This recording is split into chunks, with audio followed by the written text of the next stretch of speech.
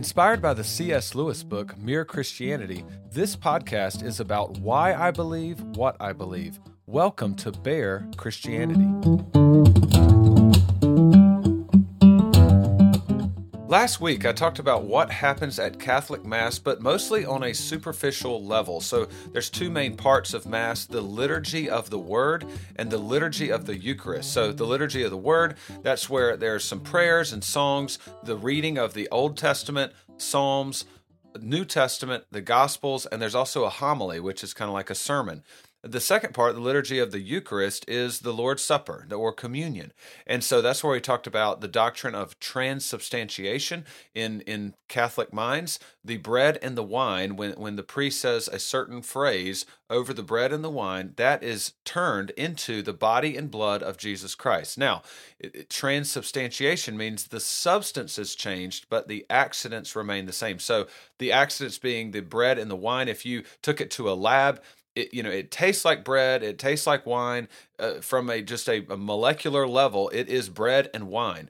But what Catholics are affirming is that it is truly the substance, the underlying substance is the body and blood of Jesus Christ. And they emphasize that this is important because that means that Jesus Christ is really present in the Eucharist. So today we take a little bit deeper dive into the Mass and what is the real issue? What's the big difference between the Protestant thoughts about Mass and Catholicism? Why is there such a disagreement? And so that's what we'll talk about today. Now, you can always connect with me if you have questions at barechristianity@gmail.com. You can also message me on Instagram at @TheRealBearMartin. And today, instead of a commercial or a bear in the woods, I have a listener question, and this is from one of my best friends, Andrew May. He has a podcast of his own. It's called Andrew's Daily 5, and he knows more about music than anybody I know of. And so he does different music countdowns, and right now he's walking through the top 100 songs of the 80s. But if you like any of the decades before that, he started 50s, 60s, 70s, now he's on the 80s.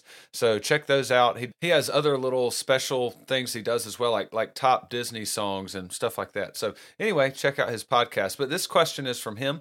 He says, what happens to leftovers from the Mass? If the bread and wine are fully changed into the body and blood of Jesus, do they change back into bread and wine, or do they remain? So the answer is that in Catholic thought, they remain the body and blood of Jesus Christ. So the extra wine is consumed by the priest and the deacons after the common people, the crowd, have had the communion. The priest and deacons consume the extra, and then the chalice, the cup, is washed with water, and that water is poured down a special sink that empties directly to the ground. It doesn't go into any sort of sewage system set up, and because that's the blood of Jesus Christ. Now, the bread, in the same way, it remains the body of Jesus Christ. It's called the consecrated host, and that is stored in a permanent box that's sort of built into the Catholic Church there, and it's called the tabernacle. So the bread is stored there, and that can be locked up. Now, some people take the bread and wine. The wine can be put in these little special jars so it doesn't spill. The bread is stored in a little box called a pyx, P-Y-X, and the reason that some people take those home with them is because on their way home, they can stop by and visit the elderly or the sick, people who can't get to the church to celebrate Mass. And so in that way, the elderly and sick can partake of communion. Now, sometimes the bread is placed in a monstrance. And this is like an elaborate display for the consecrated host to be placed inside. And this can be displayed at times of Eucharistic adoration. And so I pass a Catholic church on my way home from one of our offices, and I've seen the signs sometimes where they're advertising different times of the week for Eucharistic adoration. And so people will come and sit before the consecrated host, the bread that's placed in this monstrance, and they can worship and they can be in the presence of Christ. Again, remember, that is no longer bread. It is the body of Jesus Christ. And then on some special events, the monstrance can be paraded around the city so that people can worship that. And so that it can worship and give honor to the body of Christ. Now, this leads me to a question. What is it called when you take something made by human hands and worship it as if it is God? So this makes me think of the golden calf. In Exodus 32:8, the Lord says this about the nation of Israel when they make the golden calf. He says, "They have turned aside quickly out of the way that I commanded them. They have made for themselves a golden calf and have worshipped it and sacrificed to it and said." Now, this is really important. Notice what the Israelites said about the golden calf. It wasn't that they thought that there was a God who brought them out of Egypt, but they can't see that God. Moses has gone up on Mount Sinai. We don't know if he's ever coming back. So there's some God who brought us out of Egypt, but now we're going to worship a different God. That is not what the people say. Notice what they say here. They say about the golden calf, "These are your gods, O Israel, who brought you up out of the land of Egypt." So to this physical object made by human hands, they are associating the characteristics of the God who brought them out of Egypt. And so they, in a way, they're trying to worship the God who brought them out of Egypt, but they are associating that God with this golden calf. So again, what is it called when you take something made by human hands and worship it as if it is God? That sounds like idolatry to me.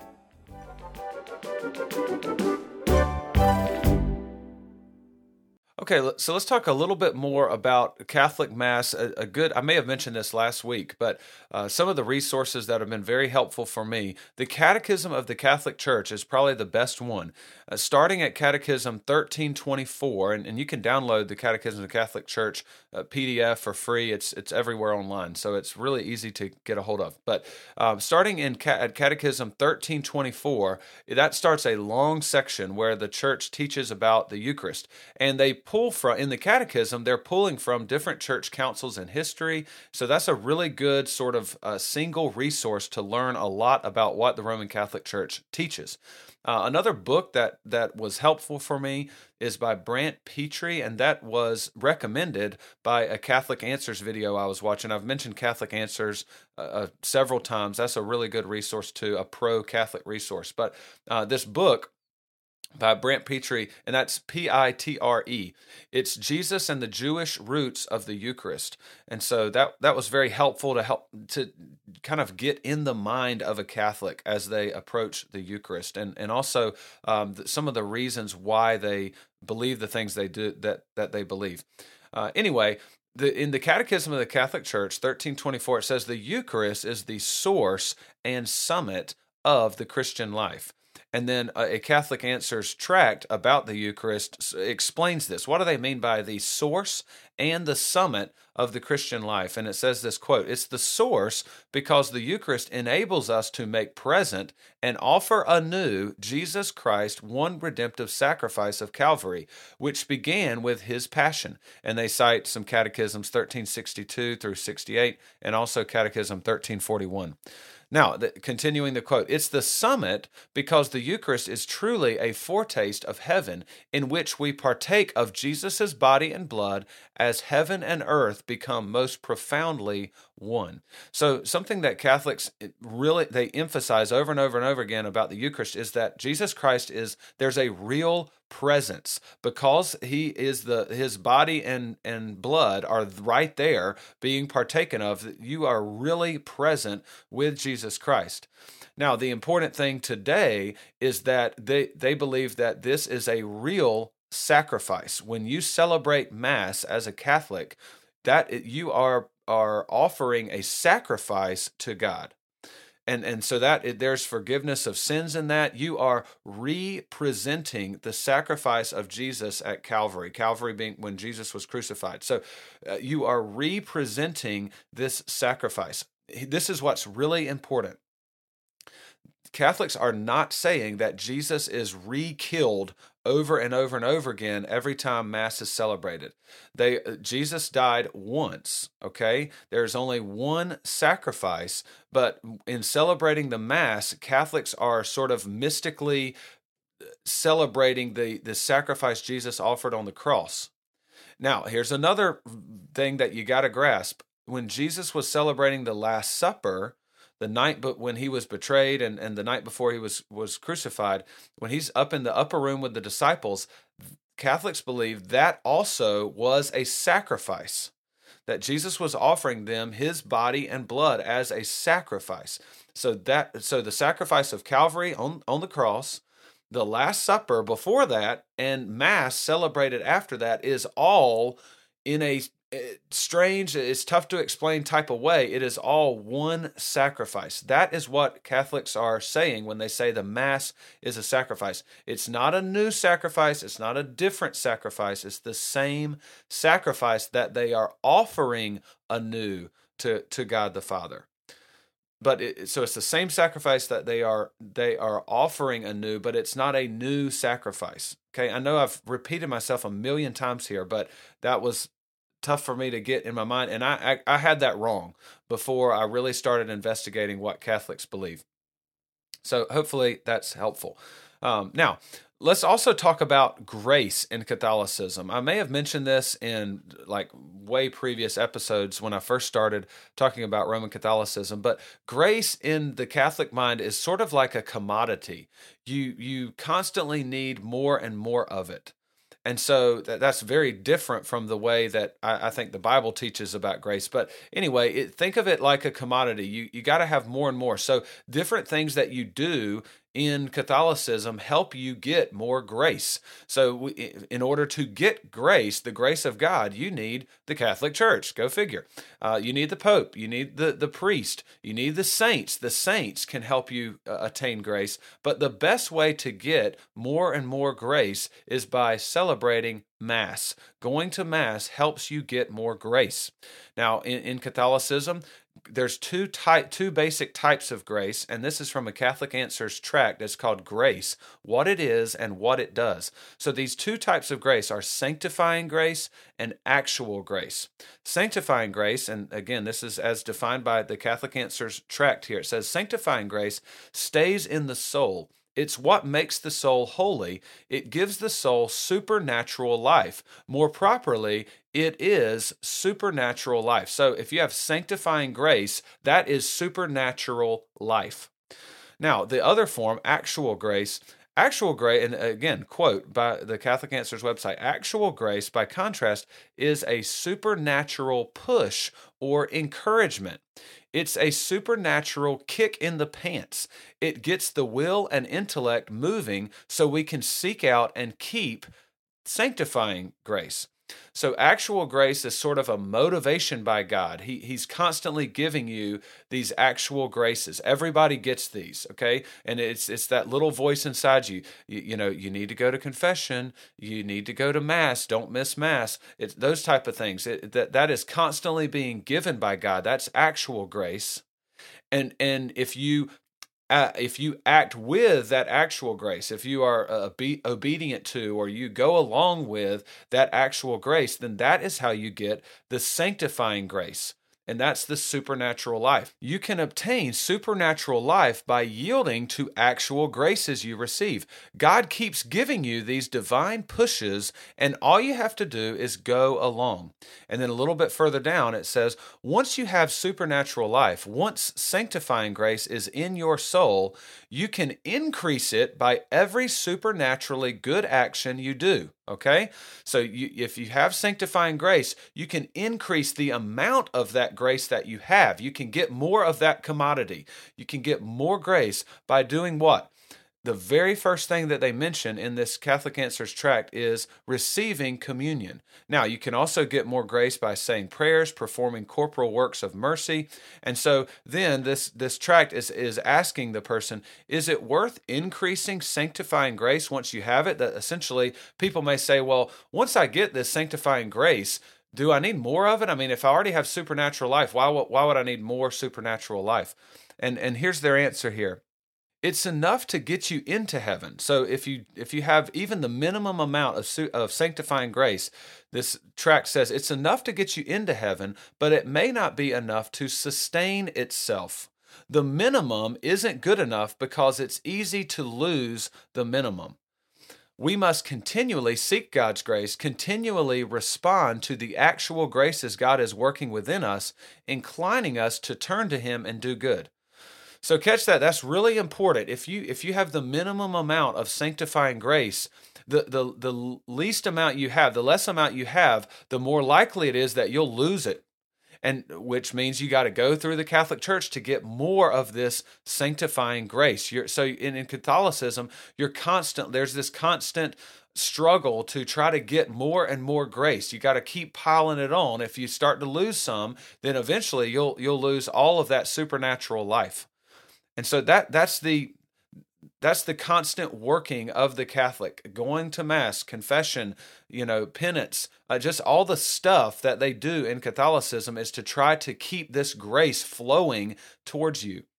So again, the Catholic Mass is the best way to get more of this sanctifying grace. Now, the real issue is not so much when it comes to Catholic Mass, it's not so much transubstantiation in the metaphysics or the philosophical arguments, or how can the bread and wine actually be the body and blood of Christ. It's not that superficial.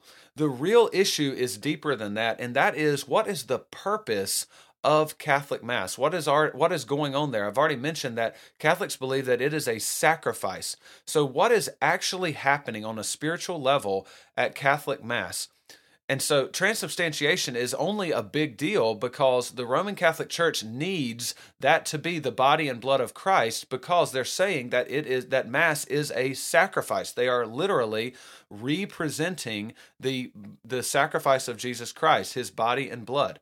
So that's why it's a big deal, not just the philosophical argument, but it's what is happening on a spiritual level. So Mass or Eucharist is a sacrifice. The Council of Trent, well, actually, let me read the Catechism of the Catholic Church. It's number 1367, but in that they are citing the Council of Trent. And it says this, quote, "The sacrifice of Christ and the sacrifice of the Eucharist are one single sacrifice. The victim is one and the same. The same now offers through the ministry of priest, who then offered himself on the cross. Only the manner of offering is different. And since in this divine sacrifice, which is celebrated in the Mass, the same Christ who offered himself once in a bloody manner on the altar of the cross is contained and is offered in an unbloody manner, this sacrifice is truly propitiatory." Now, propitiatory comes from propitiation, and I have a great little resource. It's called the Pocket Dictionary of Theological Terms. Propitiation means an offering that turns away the wrath of God directed against sin. So an example of this word propitiation is 1 John 4:10. "In this is love, not that we have loved God, but that he loved us and sent his Son to be the propitiation for our sins." So I agree with Catholicism that Jesus Christ's sacrifice was a propitiatory sacrifice. It turned away the wrath of God directed against sin. However, I disagree that the Mass is that same sacrifice that's offered by Jesus on the cross, because it has to be represented over and over and over again. When you presented Christ's sacrifice at Mass last week, it's not effective in remitting the sins you've committed since then. Therefore, you got to come this week and represent that sacrifice over and over again in order for it to be effective. And so as we walk through this, you're going to see that there is a difference between the sacrifice that Jesus gave of himself on the cross and the sacrifice that the Catholic Church describes as what's happening at Mass. Now, they can say that the Last Supper and Mass and Jesus on the cross is all the same sacrifice. They can say that all they want. But when we learn from the Bible what the sacrifice of Jesus on the cross is and what it does, that is different from what is happening at Catholic Mass. So I don't care what Catholics want to just say over and over again, that it's the same sacrifice, a single sacrifice. It's all the same. But the Bible describes the cross of Christ different than what the Mass is. And so therefore, it cannot be the same sacrifice. That's the big issue. So why do Catholics think that they have to represent Christ? Why are they representing the sacrifice of Christ over and over again? They draw a lot of this from the Last Supper. When Jesus was having the Last Supper with his disciples in the upper room, I interpret that they are celebrating the Passover meal, and Jesus is changing some of the symbols of the Passover meal that the Jews would have been very familiar with, and he's applying them to himself. So that's what I believe is happening at Last Supper. However, Catholics believe that Jesus is offering them the sacrifice of his body and blood. It is a sacrifice. The Last Supper was a sacrifice. That's important to know. So why do they think that? Why do Catholics think that?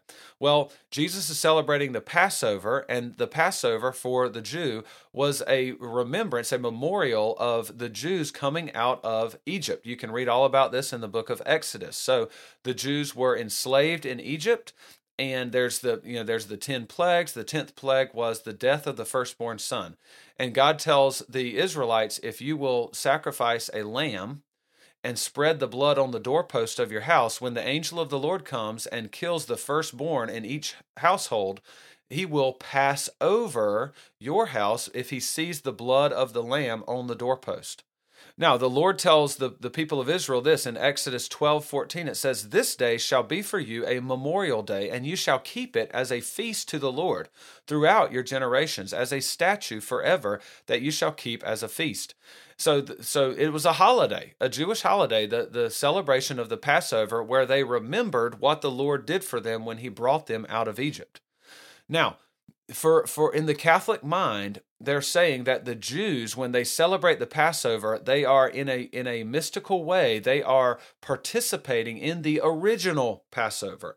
And I've heard some Jewish rabbis quoted as kind of teaching this concept that when you celebrate the Passover as a Jew, in a weird way, you're sort of back with the original Israelites in Egypt as they celebrated the Passover. You're really present with them, and so you are participating in that as well. So they say, well, if Jesus was celebrating the Passover with his disciples and he changed some of the symbols, now when we celebrate the sacrifice of the Mass, we are in a mystical way going back and participating with the disciples in that same exact sacrifice that Jesus offered in the Last Supper. And again, and it's the same sacrifice that he offered on the cross. So that's how the Catholics are thinking. And they'll use 1 Corinthians 5:7b to support this, because Paul says, "For Christ, our Passover lamb, has been sacrificed." Just for your information, if you see Pasch, if you're reading the Catechism of the Catholic Church and you see the word Pasch or Paschal, that's Paschal. That Paschal lamb is the same thing as the Passover lamb. And so Christ, our Passover lamb, has been sacrificed. All right? So if the Last Supper is a real sacrifice, and it's the same sacrifice as Calvary and the same sacrifice as Mass, that when you celebrate Mass, you're participating in that the same sacrifice with that Jesus Christ offered on the cross. Also, the Catholics will say that when Jesus says, "Do this in remembrance of me," that is very sacrificial language. And so, therefore, Jesus is obviously talking about the Last Supper being a sacrifice. And so I'll explore some of the Bible passages in the following weeks and really break those down. But that's just the basics of how Catholics kind of get there with their belief of this all, but the Last Supper, the sacrifice on the cross, and the sacrifice of the Mass all being the same. It's the same concept that when you celebrate Mass in a mystical way, you're sort of back celebrating the Last Supper sacrifice with the disciples. Now, my response to all this, and you probably already see this coming, is that Catholics are getting they're wanting way too much from the Last Supper. Yes, it was a Passover meal, and Jesus changes the symbolic meaning of the Passover. So the Passover lamb was a protection from God's wrath, and it helped bring the people out of bondage in Egypt. And so Jesus, being the Passover lamb, he protects us from God's wrath. His blood protects us from God's wrath. But and also Jesus' blood as the Passover lamb, it frees us from the bondage of sin. Now, if the Jews, so think about this, that this idea that when you celebrate the Passover now, you're going back in time and celebrating it with the Jews there, the Israelites in Egypt. Now, for the Jews, when they were celebrating Passover, centuries after the original Passover, if they didn't celebrate Passover, they didn't fall back into slavery in Egypt. They didn't have to represent this Passover lamb over and over again in order to keep, to stay out of Egyptian bondage. And they didn't have to represent the Passover lamb and put blood on their door. And if they didn't, then the angel of the Lord would come and kill their firstborn. They're not representing the Passover lamb. It's a celebration at this point for the Jews. They are celebrating what has already occurred. It's not in fear of it happening over again if they don't keep this up, if they don't keep representing Passover to the Passover lamb to God. Now, this idea that the sacrifice of the Mass is the same exact sacrifice as the cross, just think about it. Mass is repeated over and over again. It is also a reminder of sin. You have to constantly keep coming back to Mass to get more of this grace, this sanctifying grace. You have to earn more merit. You're constantly having to earn more and more to stay up to date, to stay in a good relationship with God. Remember, if you have just the minimal amount of sanctifying grace, it's possible just to lose all of it.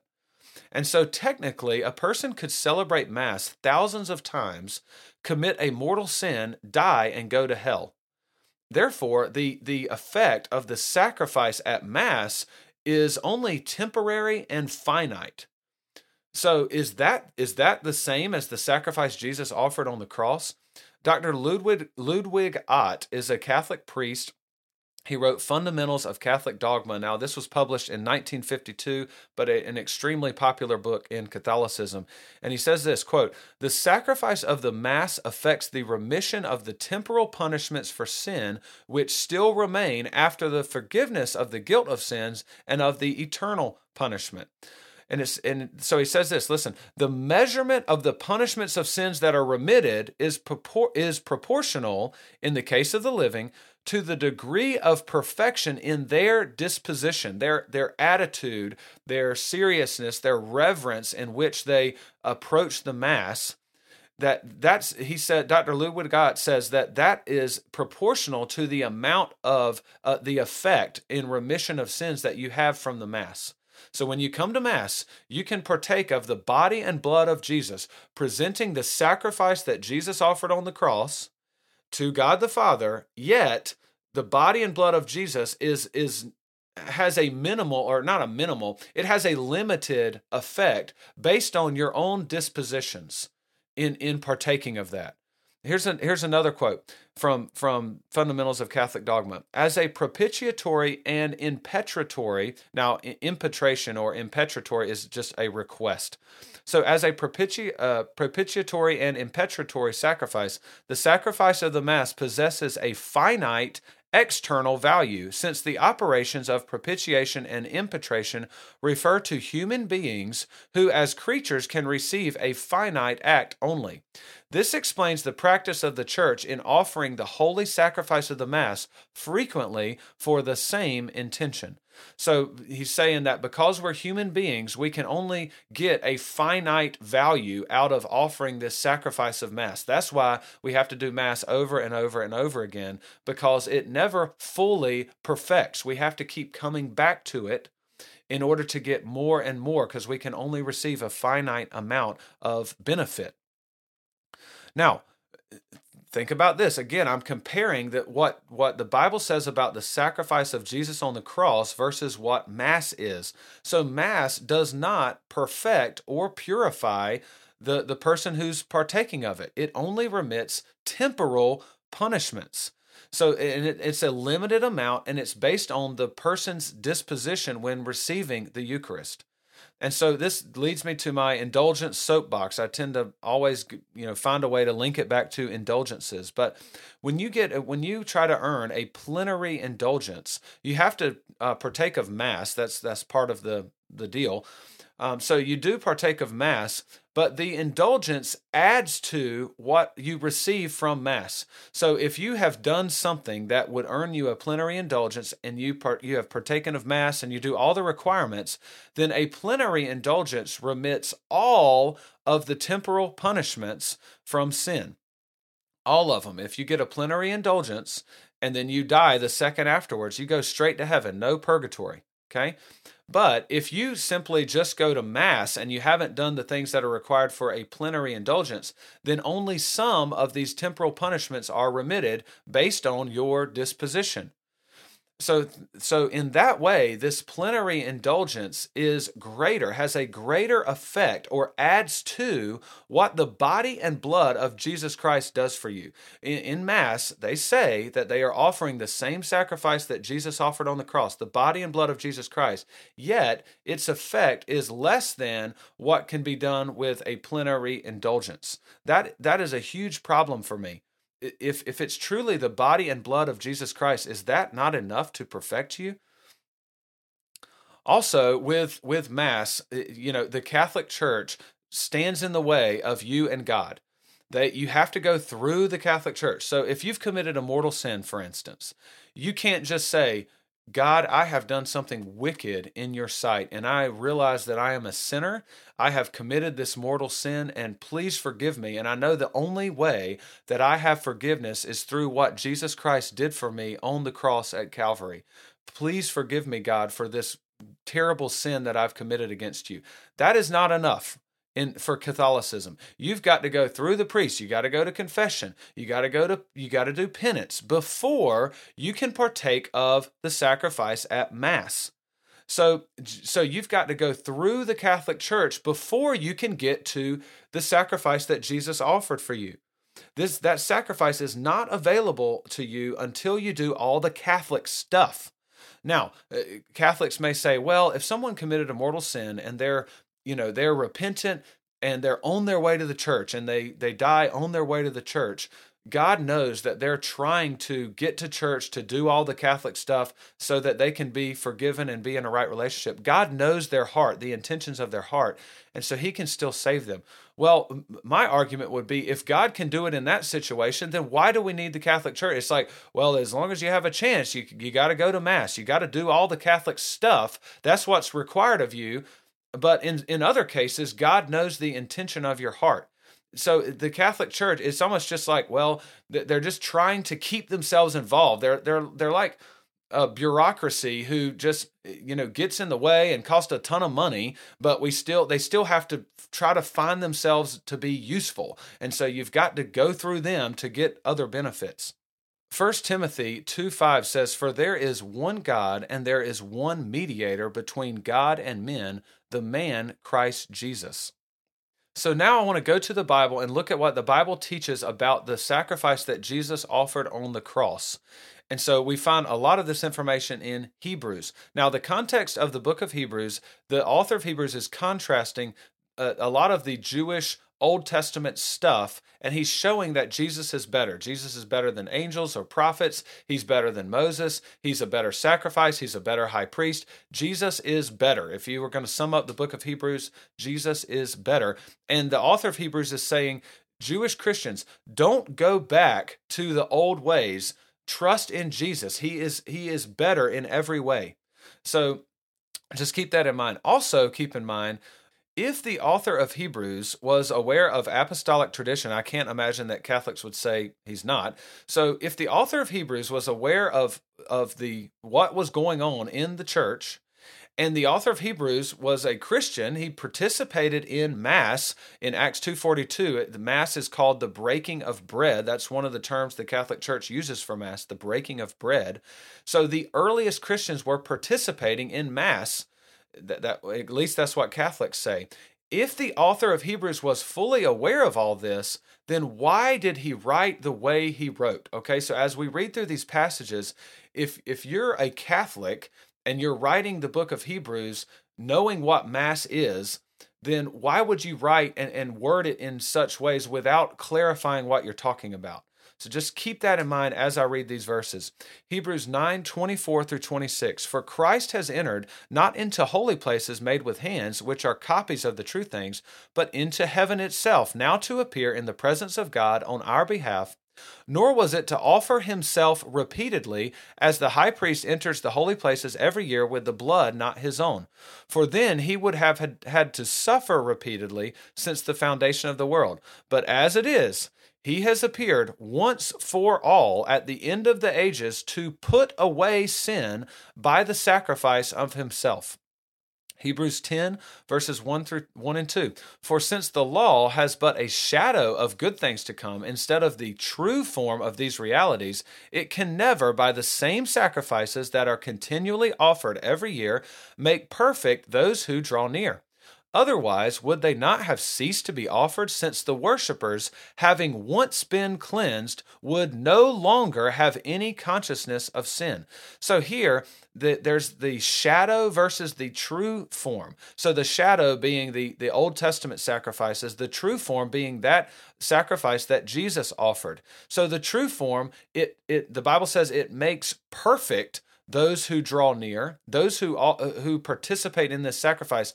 It makes perfect what they do. And it says that if a sacrifice is truly perfect, like the one Jesus offered, he says rhetorically, would not the worshipers cease to offer more sacrifices, because there would no longer be any consciousness of sin?